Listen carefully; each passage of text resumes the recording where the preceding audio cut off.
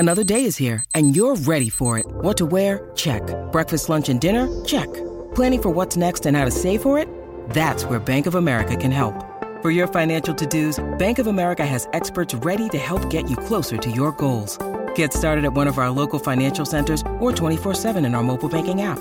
Find a location near you at bankofamerica.com/talktous. What would you like the power to do? Mobile banking requires downloading the app and is only available for select devices. Message and data rates may apply. Bank of America N.A., member FDIC. When you need mealtime inspiration, it's worth shopping Kroger, where you'll find over 30,000 mouth-watering choices that excite your inner foodie. And no matter what tasty choice you make, you'll enjoy our everyday low prices, plus extra ways to save, like digital coupons worth over $600 each week. You can also save up to $1 off per gallon at the pump with fuel points. More savings and more inspiring flavors make shopping Kroger worth it every time. Kroger, fresh for everyone. Fuel restrictions apply.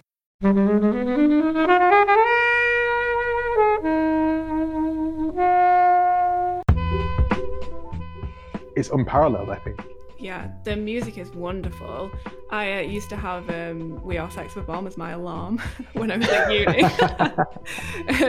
Everything about the visuals and the sound and the way that's edited is just beautiful. And like I was saying in my intro, I can't really think of anyone that's done anything similar since. And there's so many wonderful songs in it. And I think we'll probably talk about the cast a little bit more, but Brie Larson singing Black Sheep by Metric is just amazing. And yeah, it's just wonderful. It's just great to look at. And I could just look at it all day. I could just watch it all the time.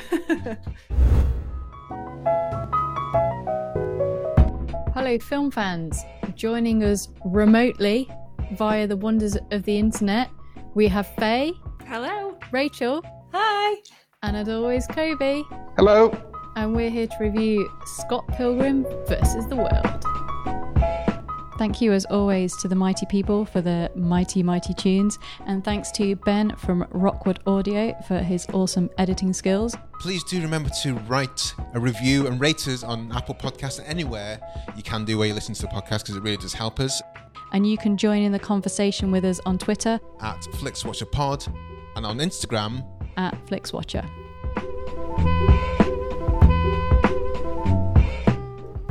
Hello and welcome to this episode of FlixWatcher Podcast. Joining us today we have Faye and Rachel. If you would like to say hello to our listeners and tell them a little bit more about who you are and what you do, please. Yes, absolutely. So, hi, I'm Faye. I am one half of Her Dark Materials, which is a podcast where we're reading through and discussing the His Dark Materials books by Philip Pullman, a chapter at a time, spoiler free. And we're also covering the TV show when that's out. Yep, Faye said it. Pretty much what it is that it says on the tin. So what is it about the books? Because don't shoot me, but I've never read them and I've not seen the TV series. So what is it about the books and what made you decide that you want to do a podcast about it? So the reason why we decided to podcast about it was because Rach had read them when she was young and she's read them quite a few times, and I'd never read them up until last year when Rach recommended them to me. And so we wanted to come at it from a place of, I've only read them once and I also read a lot of books and have a terrible memory, and Rach has read them a bunch of times, so we kind of wanted to come at it from that angle. But I think in terms of the books themselves, the reason why I liked them so much and would recommend them is because they are about a strong female character, teenage girl who like defies the odds and has this big prophecy thrust upon her. And yeah, she's just really strong and quite sassy. And I would recommend them, but I will let Rach talk a little bit more about them because she has a longer history of with them than I do. Yeah, I guess for me, the thing that hooks you in is everybody gets a talking animal as a best friend / like part of their soul that lives on the outside. And that's like the thing that hooks you in as a kid. You're like, I want a demon. I want an animal friend. That's great.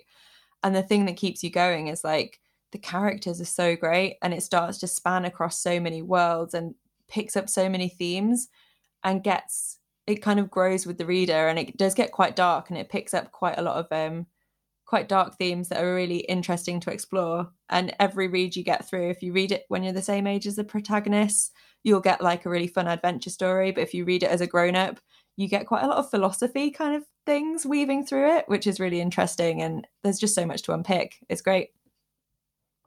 Obviously, you've thought about your demons. You probably talked about it in your in the TV show, in your podcast. Are you able to tell us what your demons would be and their names?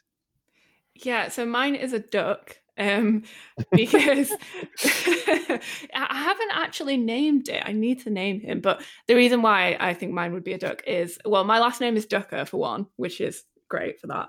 But it's a strong northern name. Good. Yes, it is. Yeah. And I love being near the water, and I love swimming, and I just love the general feeling that you get when you're near like any kind of body of water. But I wanted it to be a duck because they're on land as well. So yeah, like in and the they books, fly. And they fly. Yeah, like in the books, if your demon is some kind of like aquatic animal, then you have to be near the water because you can only be a certain amount of distance away from your demon. So having it as a duck, I've kind of got the best of both worlds there. So that's kind of why I think mine will be a duck. And you love bread. And I love bread. Of course I do. And what's your demon, Rachel? Again, I don't really know what his name is, but he's definitely just a really fat house cat. A cat obsessed child. So, and it just, the idea of having like this sassy fat house cat that can live with me, and kind of, I think they display parts of your personality. So kind of being quite solitary and liking your own space, but at the same time, occasionally desperately needing a lot of attention. Just like a house cat. That's very much it kind of describes me quite well. And you've actually got your demons are on your kind of your logo for the Her Dark Materials, aren't they? Yes, they are. Yes, that Rach drew for us. Okay, so we are talking today about Scott Pilgrim versus the World. It was your choice, Faye. It was, yeah. Can you tell us why you chose it and give us a synopsis in 1 minute or less? I can. So the reason why I chose it is because it's one of my favourite films in the world. When it came on Netflix in October and we were speaking to you guys about coming on the podcast, I remember saying to Rach, I was like, oh my God, I really hope that nobody's done Scott Pilgrim yet because I really want to talk about it. Yeah, I really love it. When it came out in the cinema on release day, I saw it twice in one day. I saw it at like midday and then again at like 10 o'clock at night, and I loved it so much. And I've rewatched it many times since then. And it's hard to like pinpoint the reason. I think it's because it's so unique. I don't think I've seen a film since then that has kind of even had so much of a Scott Pilgrim vibe. And I love the little Easter eggs. There's lots of like video game references and pop culture references that I really enjoy. But yeah, like I said, it's one of my favorites ever. So I was very pleased that nobody had picked it yet. So what happens in Scott Pilgrim? Time it starting now. Okay, so Scott Pilgrim, it's about a guy called Scott Pilgrim. You might have guessed that already. He meets a girl called Ramona Flowers, who has 7 evil exes that he has to defeat to be with her. And I will just add, that's a general synopsis, but I will just add that he also completely screws over his own girlfriend in the process. Justice for Knives Chow. Have you read the comics that this was based on, Faye? Yes, I have. I read Or anyone else, sorry. Yeah, I read them, it must just before the film came out, maybe a couple of months before, and I read them because I knew that the film was coming out and because I knew that I would probably love the film. So it's been a long time since I've read them, but I do have the little box set that I'm going to lend to Rach soon so she can read them. Yes. I have not read them and I will be borrowing that box set. It's a really good fun comic because one of the first things you see in the film is Scott playing with his band Sex Bomb, which is a great name. But in the book, I remember quite clearly, I actually gave you the chords to play the song. Yes. And and things like that. I was like, this is wicked. This is such a cool thing that I've not seen before. And each chapter is divided into each X. So each book is divided into each X that Scott has to fight. So it's a really, really cool kind of setup. Yeah. What was your relationship, Helen, before the film came out? So I saw this at the cinema. I hadn't read the comments, but big Edgar Wright fan, so obviously went to see this, and I think I was just really kind of blown away with kind of the imagination that he put in to bring a comic book to life. And watching it again, I think I'd probably maybe seen it a couple of times since, but not any time recently. I mean, he just really approached it in a really creative way. I mean, I haven't read the source material, but I kind of get the impression that, you know, it's kind of made with love and attention to detail, and there's a lot of really funny kind of bits in it as well, and it's really fast-paced and punchy and dazzling and zippy, and really focuses on kind of color and sounds. You know, there's not really any kind of silence visually or with music. However, there are some problems watching it now, which I'm sure we'll talk about. But I remember when I saw it at the cinema going, what the fuck was that? What just happened? And what, in a positive way or kind of negative? Yeah, in a positive way, in that basically I felt that I'd kind of like been thrown around and bashed around, and like game coins had been thrown out of my head, and it was just kind of like this real assault of kind of colours and sounds and noises and pop culture all in one, in a good way. Had you seen this before, Rachel?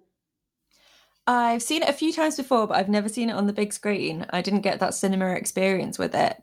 And it seems to be one of those films that people would put on when you're just like hanging out with your mates and the evening's winding down and we're like, oh, let's put a movie on. And it would quite often be Scott Pilgrim. So I think part of that is the strength of the soundtrack. Because if you don't have the energy to concentrate on it, like the soundtrack will carry it through. But if you do, then it is just this visual spectacular. So like, yeah, I just remember it as being that film that people would just stick on when the night was winding down. I think I had a bit of a different experience to yourselves. I went to see it because huge fan of Spaced and Edgar Wright. I don't think he's done any real wrong for me so far. But when I came out of the cinema, I was like, I don't know what that was. That was a bit weird. I was kind of cool, but in a good way or a wrong way? Kind of a wrong way. It didn't really settle with me. So I didn't then see it for. I hadn't rewatched it, and then it came on Netflix like 2 years ago, maybe 3 years ago, and I rewatched it then. And I was like, dude, that was fucking excellent. That's such a really cool film. I don't know where my head was at the time, but it is. I can understand it. I think it's a bit of a hard concept to gather, and I didn't know about the source material. And then rewatching it again for this was like just even better. I think this is such a really kind of stunning film. It is probably thinking about it, it's probably my favorite Edgar Wright film. I think it's such apart from anything else that you normally get in cinema, and this preceded all the Marvel comic films and everything as well, didn't it? So it didn't have that kind of weight of cinematic universe. It didn't have that weight of trying to show things in this style. It was just like of its own piece. And nowadays, you know, there might be 7 different films, and that would be horrible. That would be horrible thing to do, because I think, like, I can't remember who said it, but the pacing was really, really tight and on point with it. Yeah. So what'd you say? You said Justice for Knives. Faye, do you want to talk about that? Yeah. So when I watched it for the first time at the cinema when it came out, I remember just watching it and thinking, oh, cool, great film, amazing. And then watching it maybe a couple of years ago, because I've like rewatched it periodically, started to realize how much of a dick Scott is.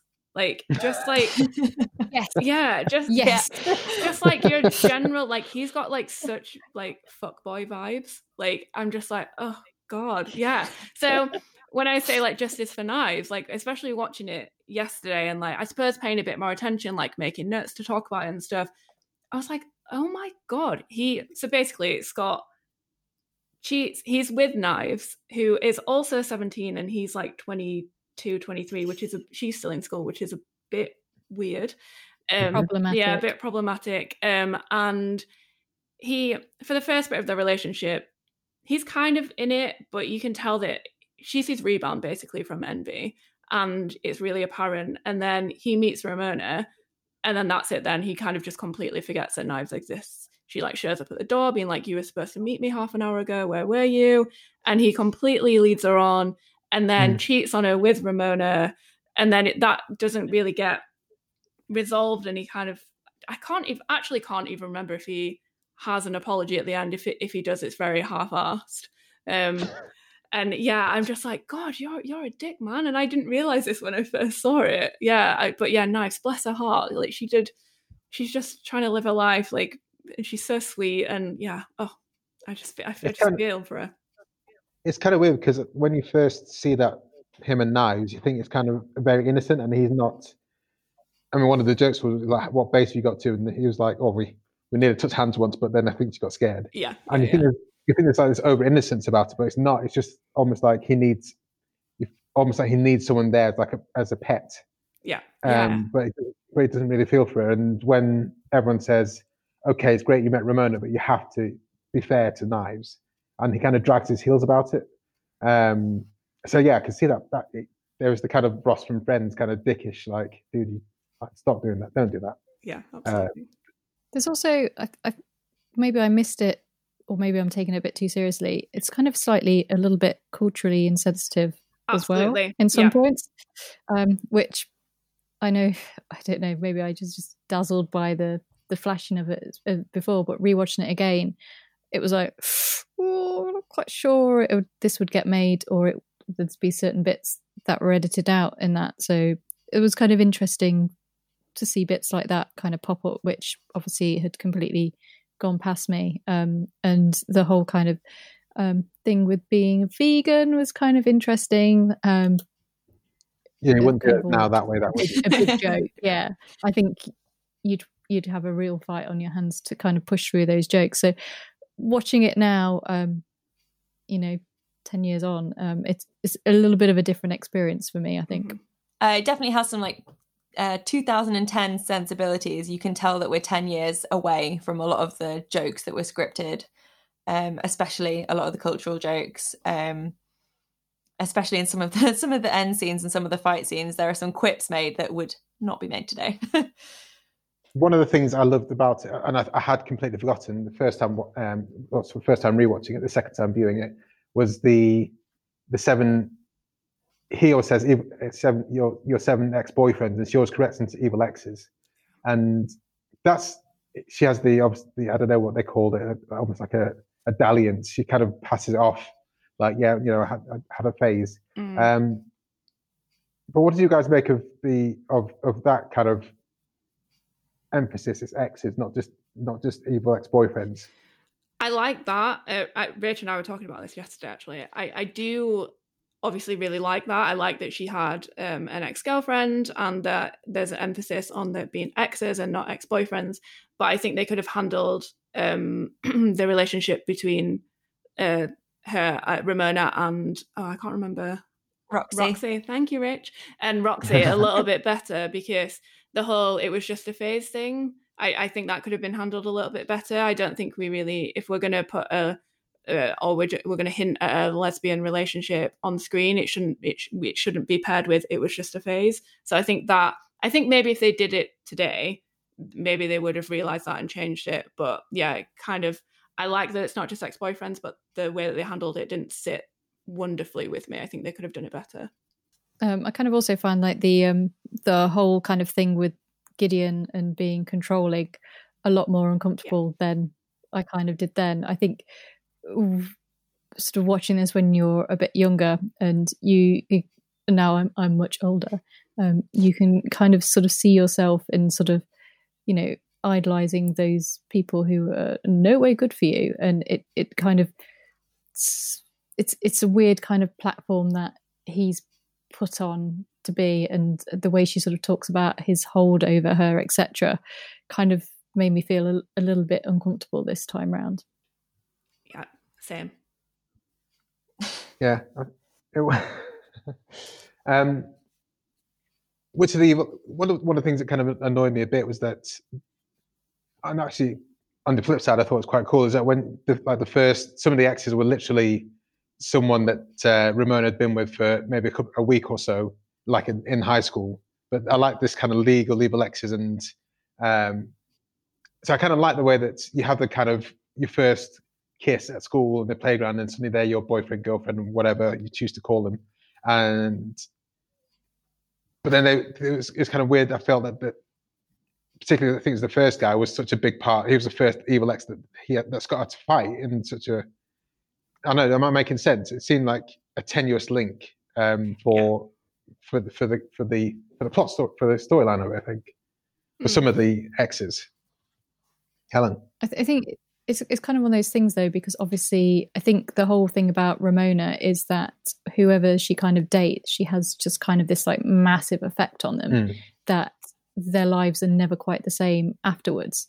So the reason like the first guy she dated for like a week or so is in there is because she's just kind of like this amazing person that whoever goes out with her will never forget her, and they just like leave a huge mark on her. So I think that's kind of like it. It's a similar thing in 500 Days of Summer, where they do the introduction where basically when she quotes from the Arab Strap album, the sales of it go up, and when she's doing the ice cream, it's that kind of that weird male presentation of what makes a woman appealing kind of thing. Yeah. So I think that's what the point of having the first boyfriend who only went out with her for a week and now he's devastated and is holding on to that moment is for me. Well, let's talk about the music and like the big stuff that everyone's kind of taken away. The t-shirts. After watching it for the second time, I was like, I need to up my t-shirt game. Yeah. There's a lot of the visuals are great, the sound's great, the fights are fun with the evil exes. In fact, the thing that perhaps most annoyed me with the fight with Scott and Roxy was that for some reason he wasn't allowed to hit her. I think just like why not? Why couldn't Roxy take him down and have a proper fight? But yeah, I think everything else from the start again. We Are Sex Bomb and his ex-girlfriend at high school on the drums, always having that kind of intro, and then suddenly going into a really stylized song or stylized bit of action. I thought it was just like breathtaking. Yeah, the music is wonderful. I used to have We Are Sex Bomb as my alarm when I was at uni. So that used to wake me up every day, which was quite the shock. But yeah, everything about the visuals and the sound and the way that's edited is just beautiful. And like I was saying in my intro, I can't really think of anyone that's done anything similar since. And there's so many wonderful songs in it. And I think we'll probably talk about the cast a little bit more, but Brie Larson singing Black Sheep by Metric is just amazing. And yeah, it's just wonderful. It's just great to look at. And I could just look at it all day. I could just watch it all the time. So are these songs, are they covers, some of them, and they've been sang by, explain what you mean by the soundtrack? So I think, I used to know this off the top of my head, but I think the songs were written specifically for the film. I'm not sure about Black Sheep by Metric, but Sex Bomb, the songs for the band, were written by somebody for the film, and I think it's quite potentially a famous person. I might have to look it up. Yeah, so it's Nigel Godrich, who's most famously known for Genius producer Radiohead. Yes. So the music is him. So that clearly comes through. I mean, he's amazing, and definitely like the songs are something that hasn't aged at all with it. I think. No, I think a lot of the times I was thinking this is like almost 8 or so music videos put together, because the music was always there in the background. What I loved, I really, really loved that when they went to the Battle of the Bands and they were facing off against the DJs. Mm-hmm. So it was them, Sex Bomb versus DJs, and each time they turned into like a big computer game fight with one of them having like a kaiju almost. It looked like a kaiju fight in 3D graphic styling. And I was like, I can't remember that being in the comics, but I've only read them once. But I was just like, that looks just amazing. Mm-hmm. Just looks absolutely brilliant. Yeah, I don't know. I was just blown away again by seeing that on the screen. And I think the kind of thing that will bring me back to watching it again and again, because it's unparalleled. I think that representation on the film. Mm-hmm. I would agree. I think something about the way they've drawn from video games and a lot of the comic stylings of it, as in styled like a comic, not comedic stylings.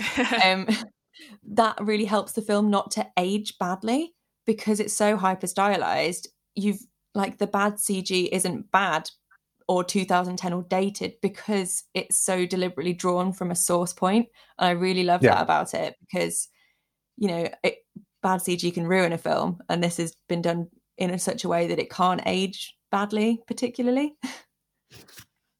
Well, we talked about it before, but let's go to the cast, guys. Wow. Chris Evans, Brie Larson, so many people. yeah. Oh, I always forget Chris Evans is in this, and then when I watch it, I'm like, oh yeah, Chris Evans is in this.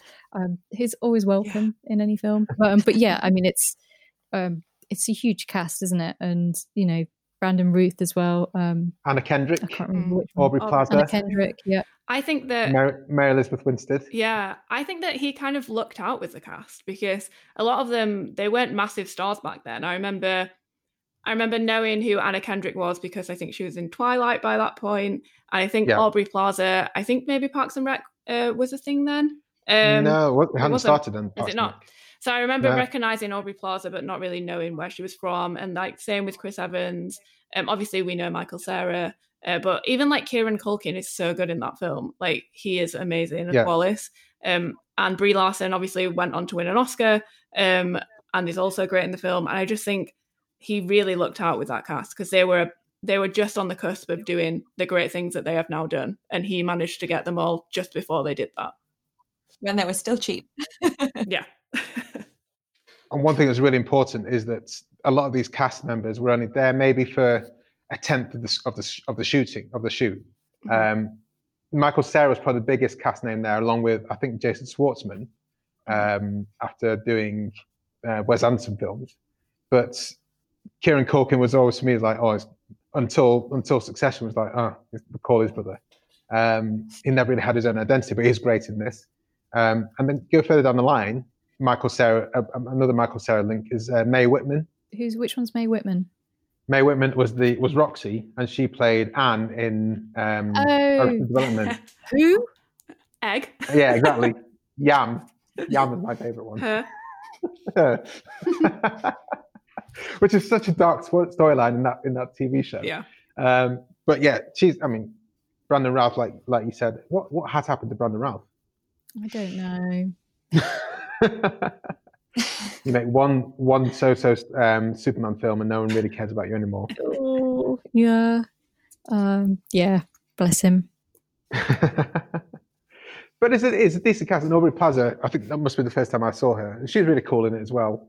Yeah.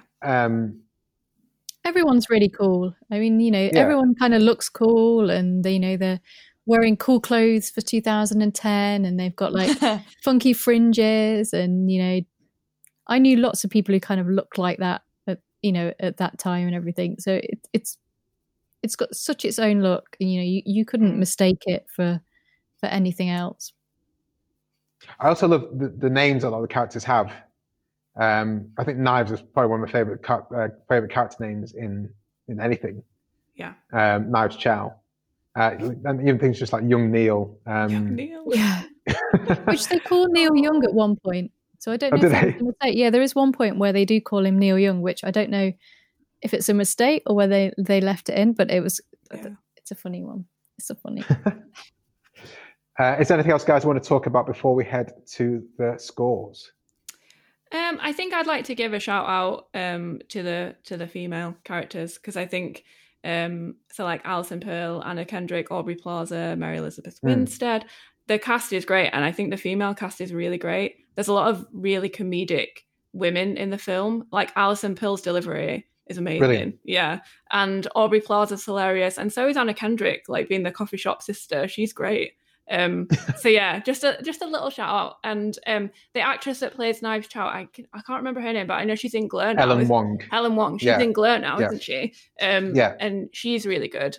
So yeah, I just wanted to give a shout out to the women because I think they do a great job. I think that one of the things that cracks me up the most is when the drummer Alison Pearl, she's like, "Oh, they've got a female drummer," and she just freaks out before going on stage the first time. Yeah.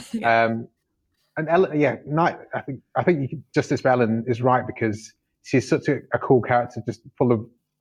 I know you're at high school and it's your first love, isn't it? Mm-hmm. And you're kind of enveloped by someone who's older and supposed to know a bit more.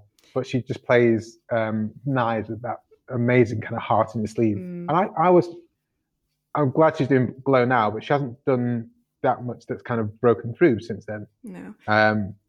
So I'm glad she's doing more now. Yeah, same. And also Knives kind of reminds me of myself in a way, like you were mentioning about like first love and trying to fit in. Like, and when I was younger, I was always on the, like, I liked the kind of music that like Sex Bomb play, like more like on the alternative side of stuff. And like, I can just remember myself like getting into that kind of music because there was a boy that I liked that was into that kind of music. So like her journey of then like dyeing her hair to be a bit like Ramona and like the jealousy that she goes through, it just like really resonated with me like when I was that age and would do very similar things to Knives. And so I think that's why there's a massive soft spot for her. But yeah, I think Helen Wong does a really good job of playing Ellen Wong, yeah. Okay, let's head to the scores, guys.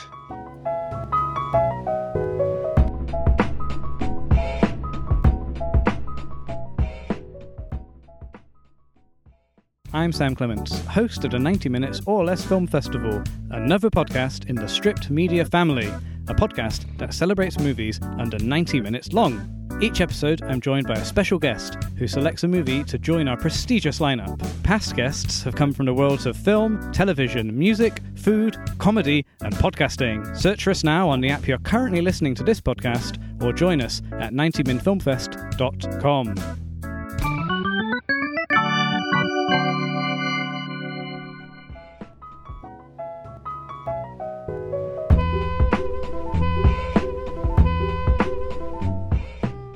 Welcome to the Flix Watcher scores. All of our scores are out of 5. You may have decimal places if you wish, and we will start with you, Faye, please, with your recommendability. This is a tough one for me because it's one of my favourite films. I want to recommend it to everyone, but I don't know. I think there's a specific group of people that would like this film and then a specific group of people that maybe wouldn't. I don't think it's for everyone. I think that maybe it's not for massively the mainstream. I think it's kind of better if you're like maybe into comic books and music and stuff, because like you mentioned, Kirby, when you watched it and you came out of the cinema for the first time and you were like, what was that? I kind of feel that was the vibe I got from quite a lot of people when they saw it for the first time. So I would maybe give it a 2.7 for recommendability.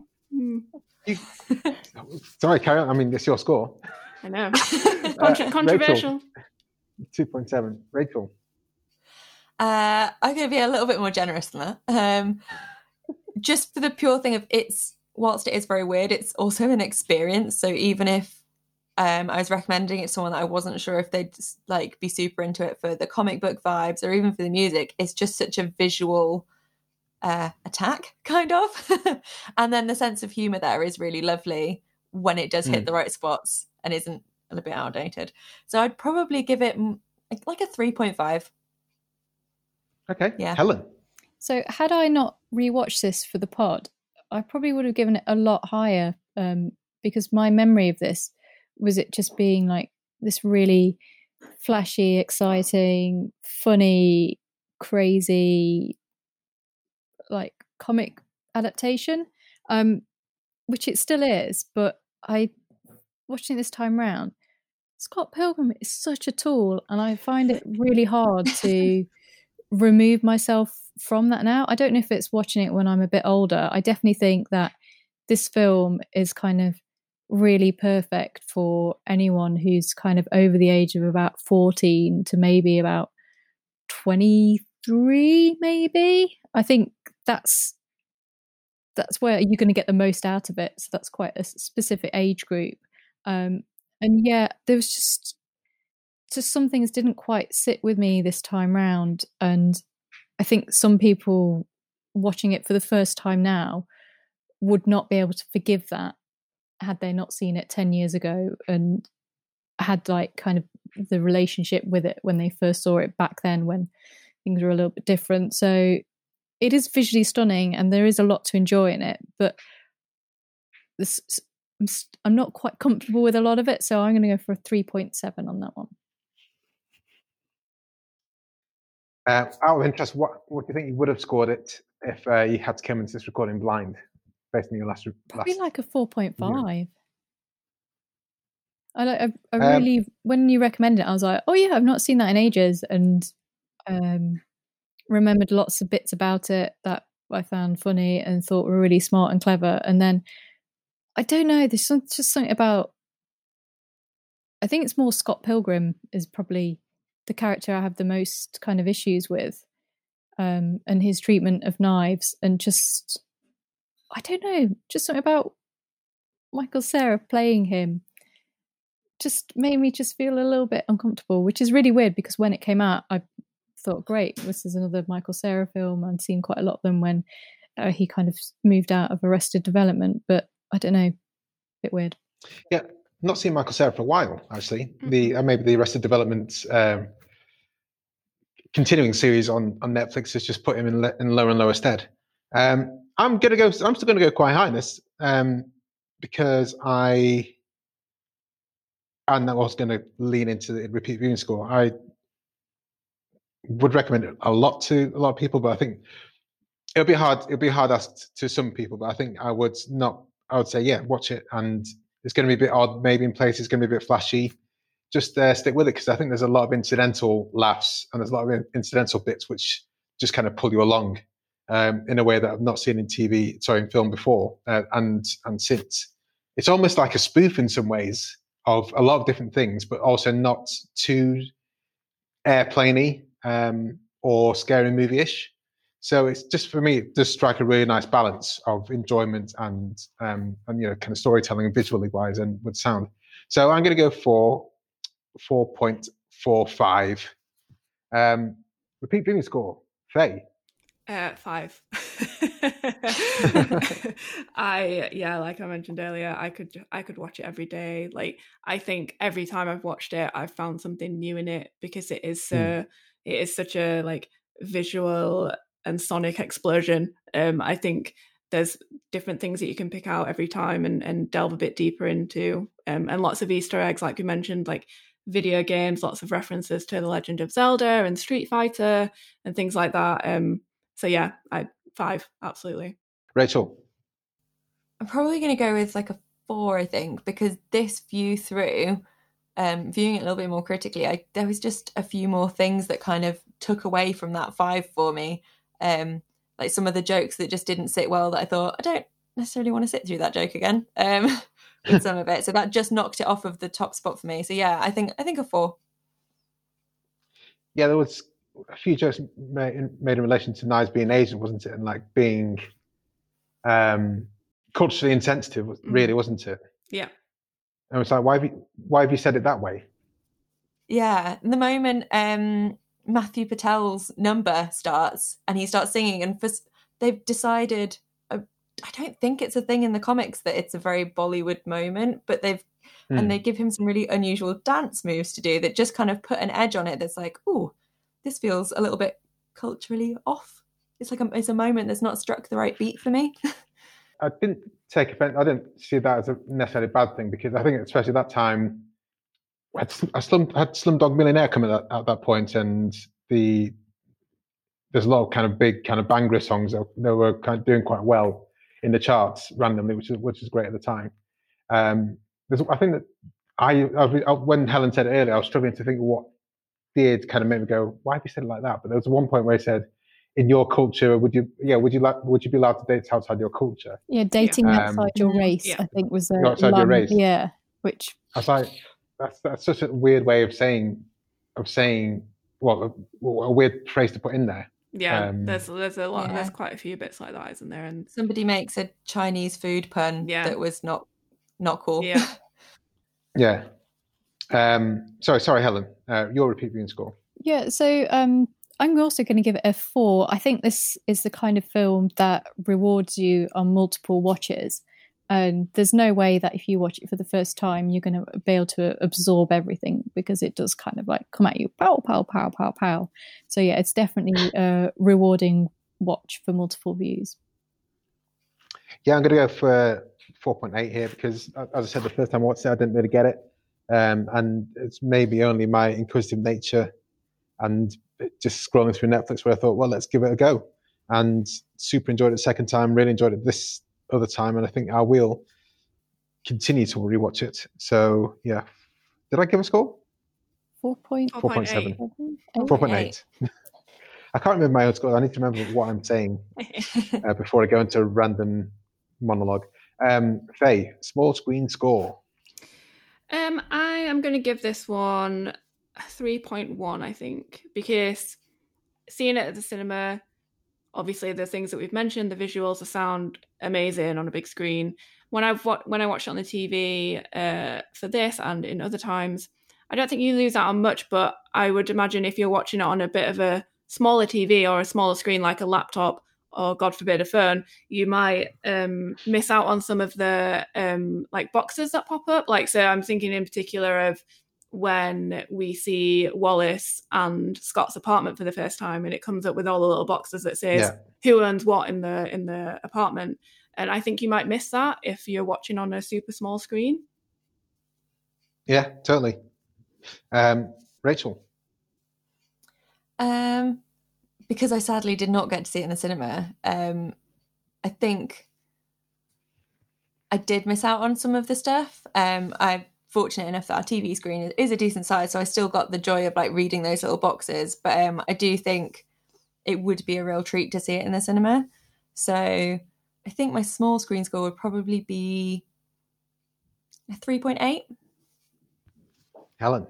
Yeah, I mean, I'm going to give it a 4. I enjoyed seeing it at the cinema. I think it was the sound was really good to have it, that really kind of loud sound. And like you mentioned, Faye, about there seemed at some points where there's just so much on the screen that it kind of needs to be big because there's so much on there. So that is kind of nice. But since I've only watched it in the cinema once, and I have seen it a few times on a TV screen, and that was kind of fine as well. So the Prince Charles and place like that, I'm pretty sure must do runs of that. So if you can see it there, that's cool. But if not, then TV size is good as well. I'm going to say 2.5. After re-watching it again a few times, I really do want to watch this on the big screen again to just try and see what I was missing. Because again, we talked about the music, the visuals, and the phonetic nature. And I think if you watched it at the Prince Charles with people who loved it as well, I think you get a really different experience out of it just watching it. I think I've only ever seen this by myself. And I think this is something that does reward seeing with people who are in the know of it and know what's coming up. So 2.5. Engagement score. Faye? I am going to give this a 4.5 for the pure fact that if I have got this film on, I'm not turning it off. I think it's one of those that I would, even though I've seen it a million times, I think I would still probably even pause it. Like if I went to the toilet, I went to make a drink. It's a commitment for me when I put this on. I know that for the next 2 hours, I'm going to be watching it and that's it. So yeah, 4. Oh, did I say 4.5? 4.5. 4.5. I'm going to go 4.5, yeah. Rachel? I think I'd probably go for a 4. It's not like the most gripping thing in the world on multiple viewings, but I do love that it is like a video game. It's lots of smaller fights leading up to a boss fight. So there's always a little moment occurring. There is always a little, you're waiting for the next Evil X to come along. And that's really nice. And it keeps you, and the humor kind of keeps you engaged, but it's not, I'm not super invested in Scott getting what he wants. So I'm not engaged for that reason. So yeah, I think, that knocks it off the 5 for me. I think it's a 4. Helen? Yeah, I'm going to go with Faye and do a 4.5. I mean, it's one of those films, because it's so loud and in your face, it's hard not to, be drawn to the screen. But this time around watching it, I was traveling at the time and ended up watching it in maybe 2 or 3 goes. So it can't be anything higher than a 4.5 if I didn't sit through it completely engaged in the one sitting. But yeah, I think if you're kind of watching it and you're prepared and you've entered that world it's set in at the start, there's no way that you're going to be kind of bored, because it is like, it's approaching 2 hours. I think it's like 1 hour 52, and it kind of doesn't feel like that because of the pacing and, you know, everything that's kind of coming at you from all of your senses. So once you've kind of got used to that, you're kind of in the zone. You're in the Scott Pilgrim world. I'm going to go for 4.8.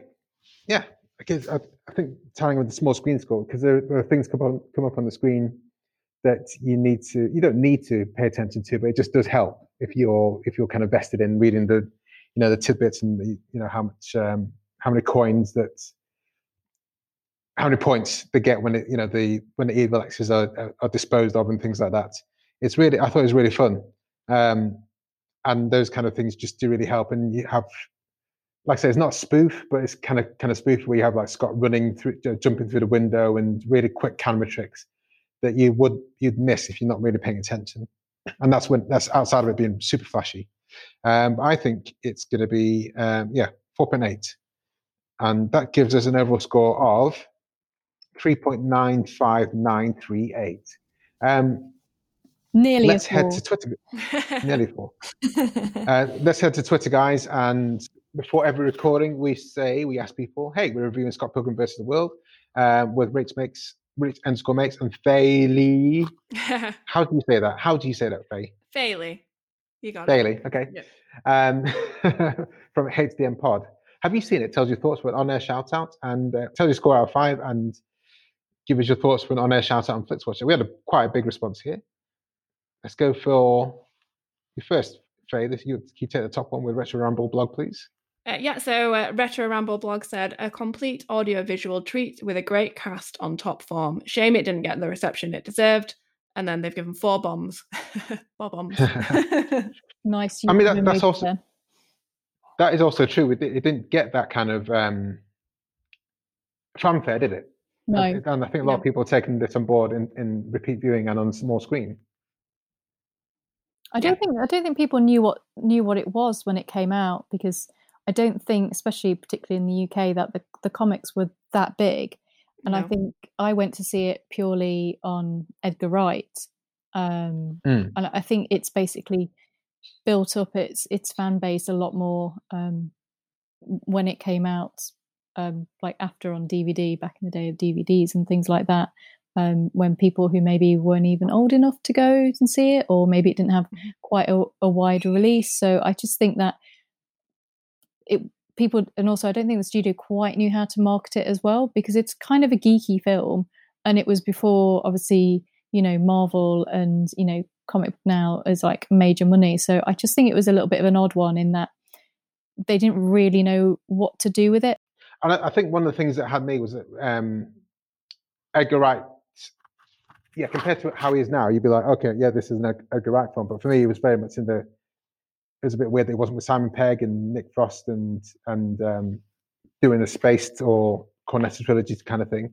So maybe that's what kind of put me on a bit of a different edge. It's also it's not very British as well, which is what we'd kind of had from Edgar Wright, particularly with Space and with his films. So for an English audience going there expecting that kind of thing, I think a lot of people were offended even by it, and just like were not happy that he'd made this kind of American pop culture, you know, comic film.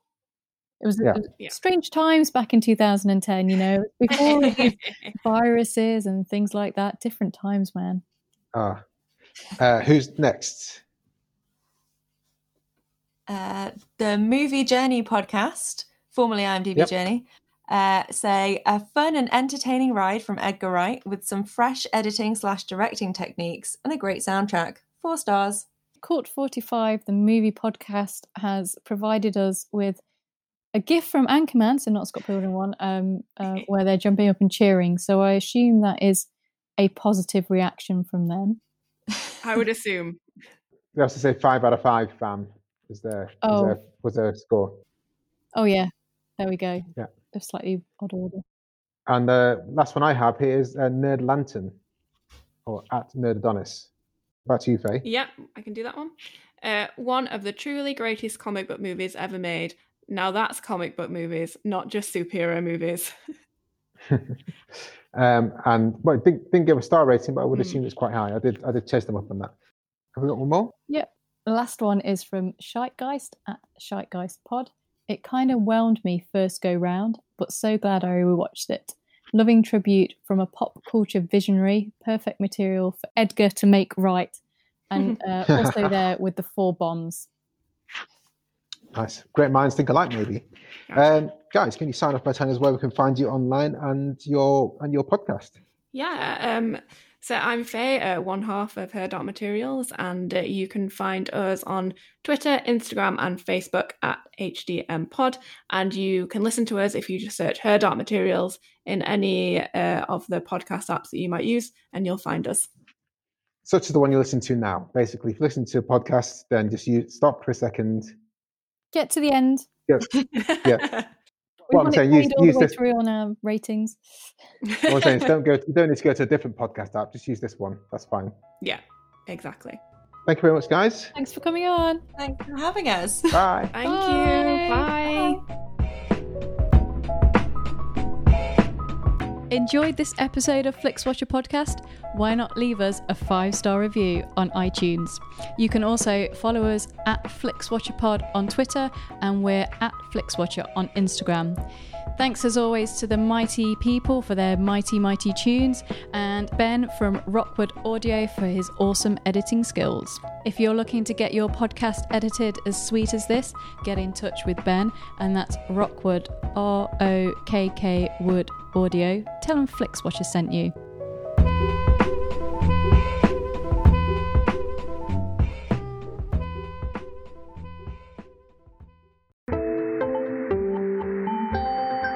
You just heard a Stripped Media production.